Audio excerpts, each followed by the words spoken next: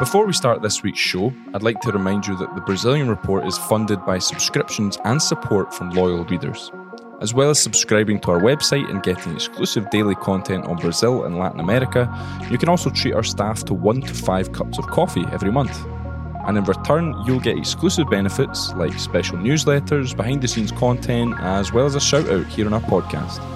And today, I want to thank our Buy Me a Coffee members: Mark Hillary, John Thomas III, Luis Renz, Erwin Menais, Orlando Black, Steve Knapp, Aaron Berger, James Coney, Kars Vriesvik, Alistair Townsend, Peter Abramson, Michael Fryer, Miller Renacido, Jim Awofadeju, David Dixon, Felipe Saito, Jose Ozzy Stankovic, Gabriela Graf Innes, Emerging Market Muser, Yarden Iftach, Tonica Thompson, Anderson da Silva, Kat Kramer, Fra, Peter Suffren, Anna Lund, and someone who chose to remain anonymous. If you also believe in the importance of independent journalism, and if you want to hear your name on our podcast, head over to buymeacoffee.com/Brazilian Report and subscribe to one of the membership tiers. And if you can't make a monthly commitment, you can still tip us a cup of coffee every now and then to give us the energy we need to cover a country as complex as Brazil and a region as complex as Latin America. We appreciate all your support. So click on buymeacoffee.com/Brazilian Report to find out more.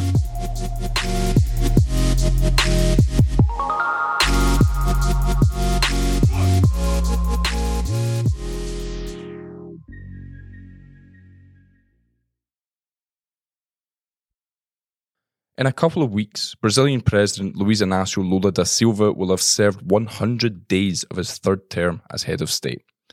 But despite some big promises, not too much has changed in Brazil. And this isn't all down to the government. Plans for a fast-moving honeymoon period were railroaded by the January 8th riots in Brasilia, by the Yanomami health crisis, and by a healthy dollop of infighting in Brazil's Congress. On February the 1st, all attention turned to the elections for House Speaker and Senate President. The ideological makeup of Congress meant that an out-and-out opponent leading either of the chambers could have spelled disaster for the Lula government. But disaster was averted, as both Arthur Lira and Rodrigo Pacheco were re-elected. But then it took an extra 6 weeks for the lower house of Congress to set up its standing committees, meaning that by day 75 of Lula's first 100 days, not a single bit of legislation could be passed. And now, another deadlock in Brazil's legislative branch. My name's Ewan Marshall, Deputy Editor of the Brazilian Report, and this is Explaining Brazil.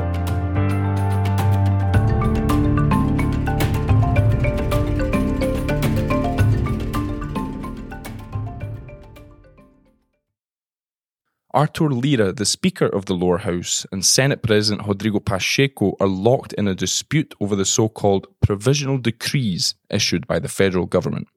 And this is a crucial lawmaking tool for any Brazilian president, particularly at the beginning of a term.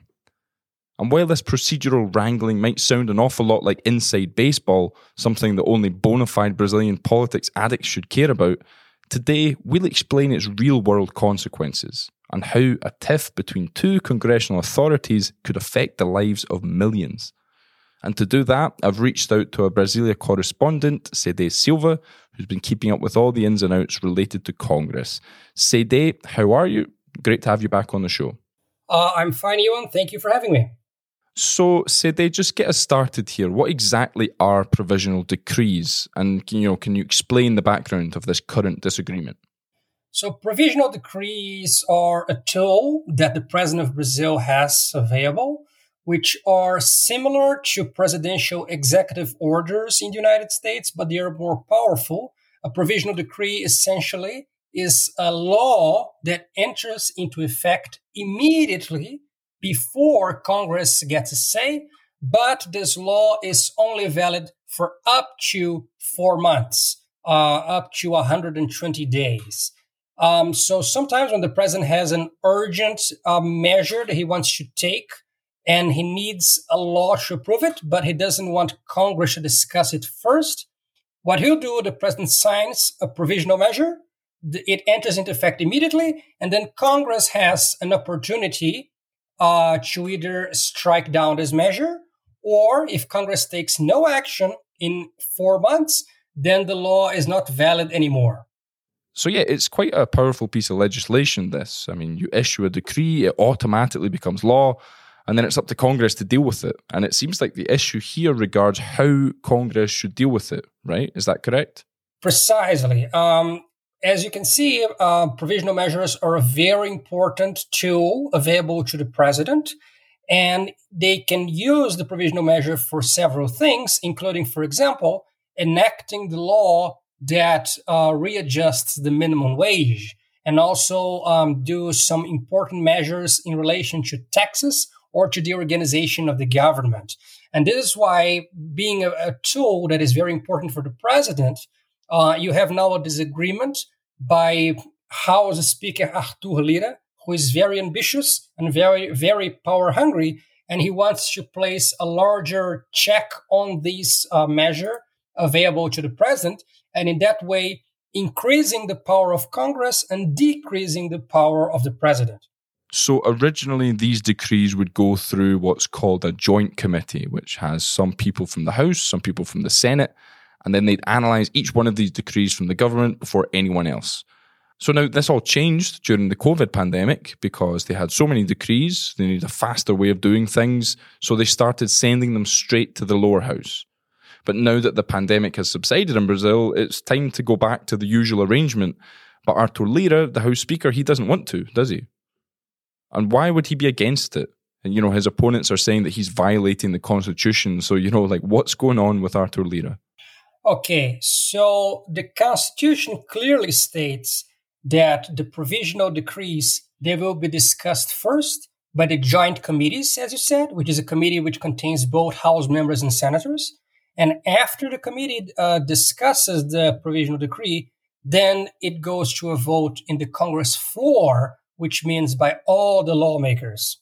So during the start of the pandemic, Congress enacted a rule. They changed this rule, and the provisional measures were now able to bypass the joint committees, and they were voted immediately on the floor. This is very important for Arthur Lira because he advanced a lot of his power in the House by holding power over what gets discussed in the House floor and what does not. And during the second half of the Bolsonaro administration, which is the first term of Arthur Lira as House Speaker, he used this power extensively to pay favors to the Bolsonaro administration. For example, there was a tax reform proposal that was not discussed in a committee, but Arthur Lira placed it to a floor vote, and it was voted on the floor, and it was approved. It died in the Senate, but nonetheless, Lira did his part by placing this tax reform proposal to a House floor. Arthur Lira did the same in February 22 with a bill to legalize casinos and gambling in Brazil. This bill was not discussed in a committee, but Arthur Lira, being the speaker, he had the power to place it to a House floor vote, and he used this power. So he wants to use his power as the person who decides on the agenda of the House floor as most as he can in order to offer favors and in order to pose difficulties for the government. And he wants to do the same now with the joint committees. If the joint committees are back and they're back as they were, this means that the joint committees get a first say on the rhythm of the discussion, on the pace of the discussion of the provisional measure. Arthur Lira, if he had his way, he liked when this was bypassed and the provisional measure was discussed only and exclusively on the House floor, because that's the power he has. He has the power completely and absolutely about the House floor. And it's interesting because this disagreement is being portrayed as a fight between the House Speaker, Arthur Lira, and the Senate President, Rodrigo Pacheco. And I think, we need to kind of pause for a sec and try to understand this fight between the House and the Senate. Because, we're not in this clear-cut position in Brazil where we have an obvious opposing forces in charge of each chamber of Congress. It's not like, the House is in control of the left and the right is in control of the Senate. In fact, Pacheco and Lira have often been on the same side in recent years. So, what's going on here? Why are they fighting, or are they fighting?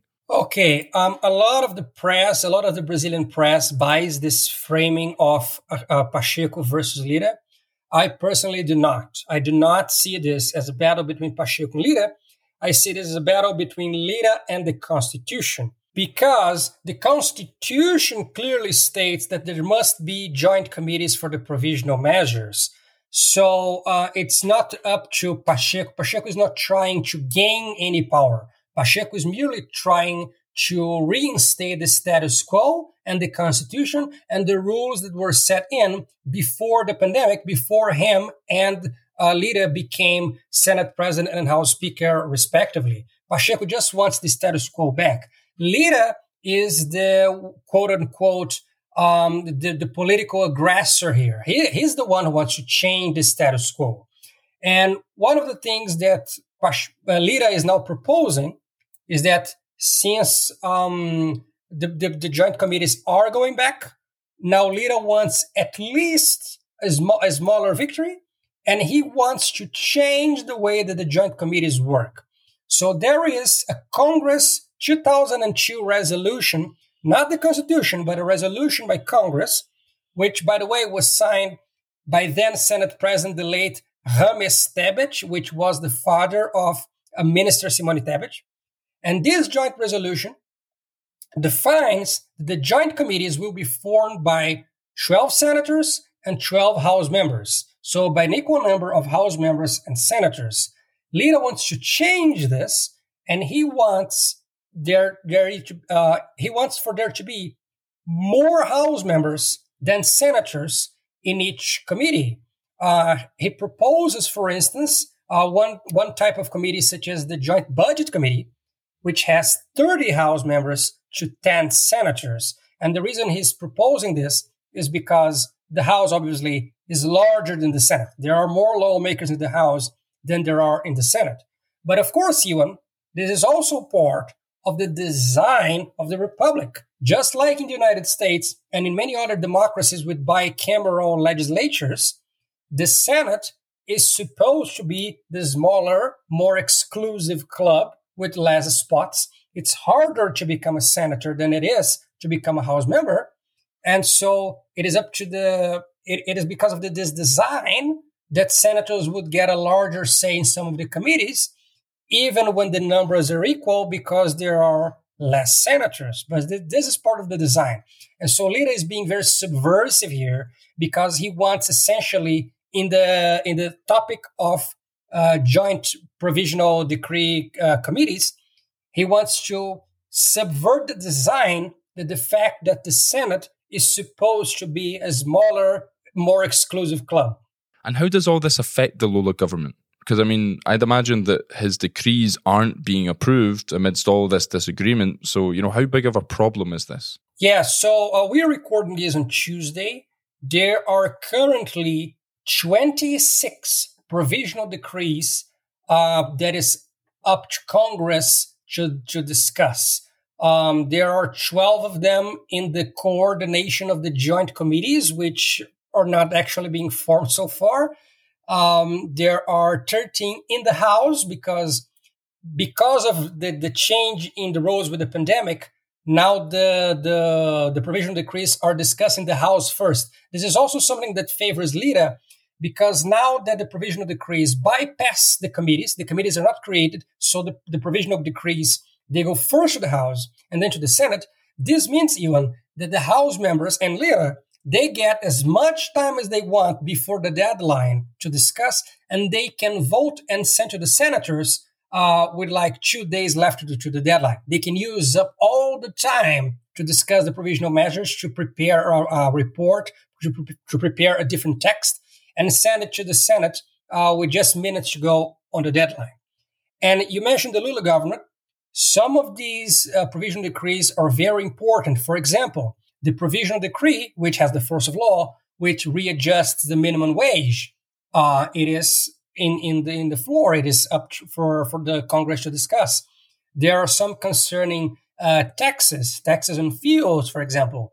Yeah, it's a provisional measure by the Lula government that has not been defined yet if it's going to expire or not.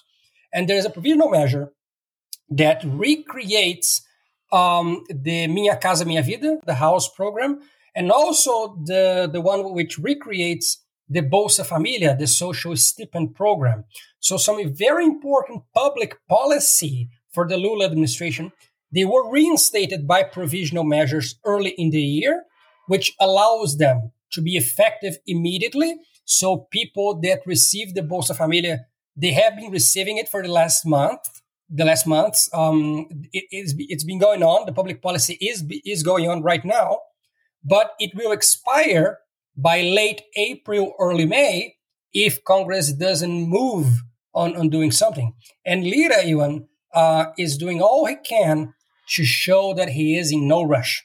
And speaking of the federal government, just something, quite an interesting idea is like what way is the federal government leaning in all of this? Because would it prefer Lira to just get his own way, just to, solve things as quick as possible, or the opposite?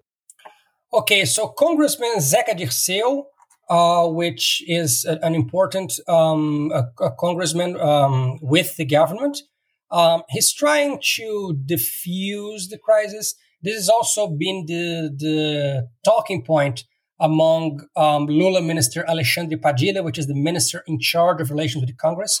So the people close to Lula publicly, what they're saying in press conferences is that Lira and Pacheco will come to an understanding and that the government is still doing its policy and that everything that the government wanted so far to, that was really a priority, has already been approved, has already been voted by Congress, or is still on the deadline. So officially, the Lula administration, the talking point they want to sell is that everything is okay and everything's all right and keep calm and a resolution will come.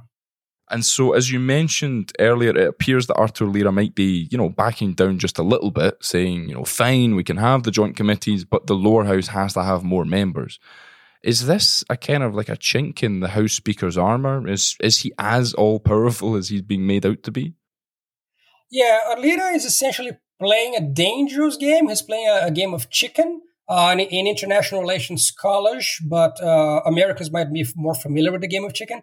The game of chicken basically is there's you and another person. So you and me, we're driving cars and we're driving cars across from each other. And then we put the pedal to the metal and we race and we see who is the first to drive off the road. So if you're the first to drive off the road, you lose because you are the chicken. You were afraid that we were going to crash. And Lira is trying to tell everyone that he's got his hands on the wheel, he's pushing his feet pedal to the metal, and he's not backing down. That he will not be the first one to blink. He will not be the first to be afraid to crash the car with the government. And crashing, what would crashing be in this situation? Crashing would be reaching the deadline for some very important provisional measures with public policies that affect dozens of millions of people, including very important Lula voters. For example, poorer Brazilians that voted for Bolsa Familia to come back with that same name and so on. So Lira is trying to show that he's not backing down. But as you said, this measure where he proposed now on Monday that he will accept the return of the joint committees if the House has a larger representation.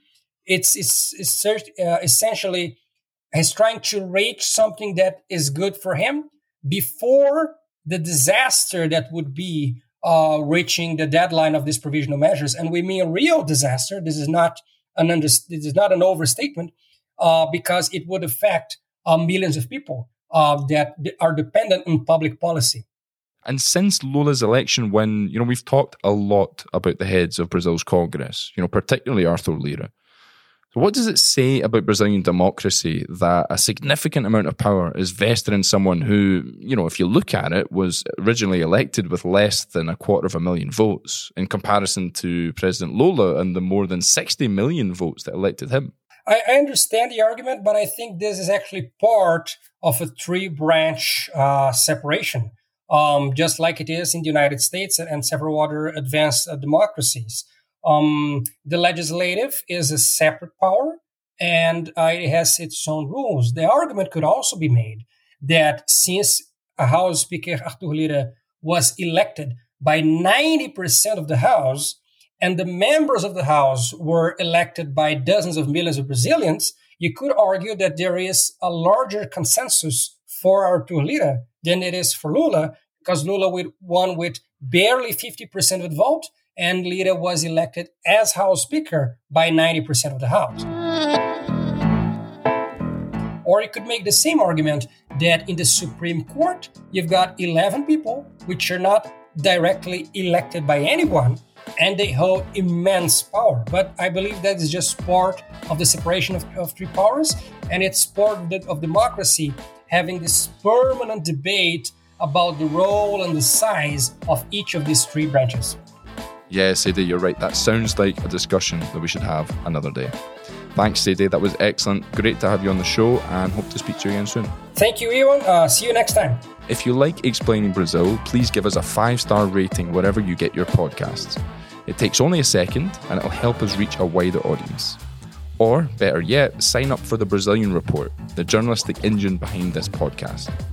We have a subscription-based business model, and your memberships fuel our journalism and keep us going and growing. Thanks to our subscribers, we've been able to cover Brazil and Latin America extensively, and for our work, we have won and been shortlisted for multiple international journalism awards. More recently, our expose about the rise of hunger in Brazil was selected by the True Story Award as one of the world's 94 best stories of 2022. And in order to keep doing that work, we need your support. So go to Brazilian.report/subscribe. I'm Ewan Marshall, thanks for listening, and Explaining Brazil will be back next week.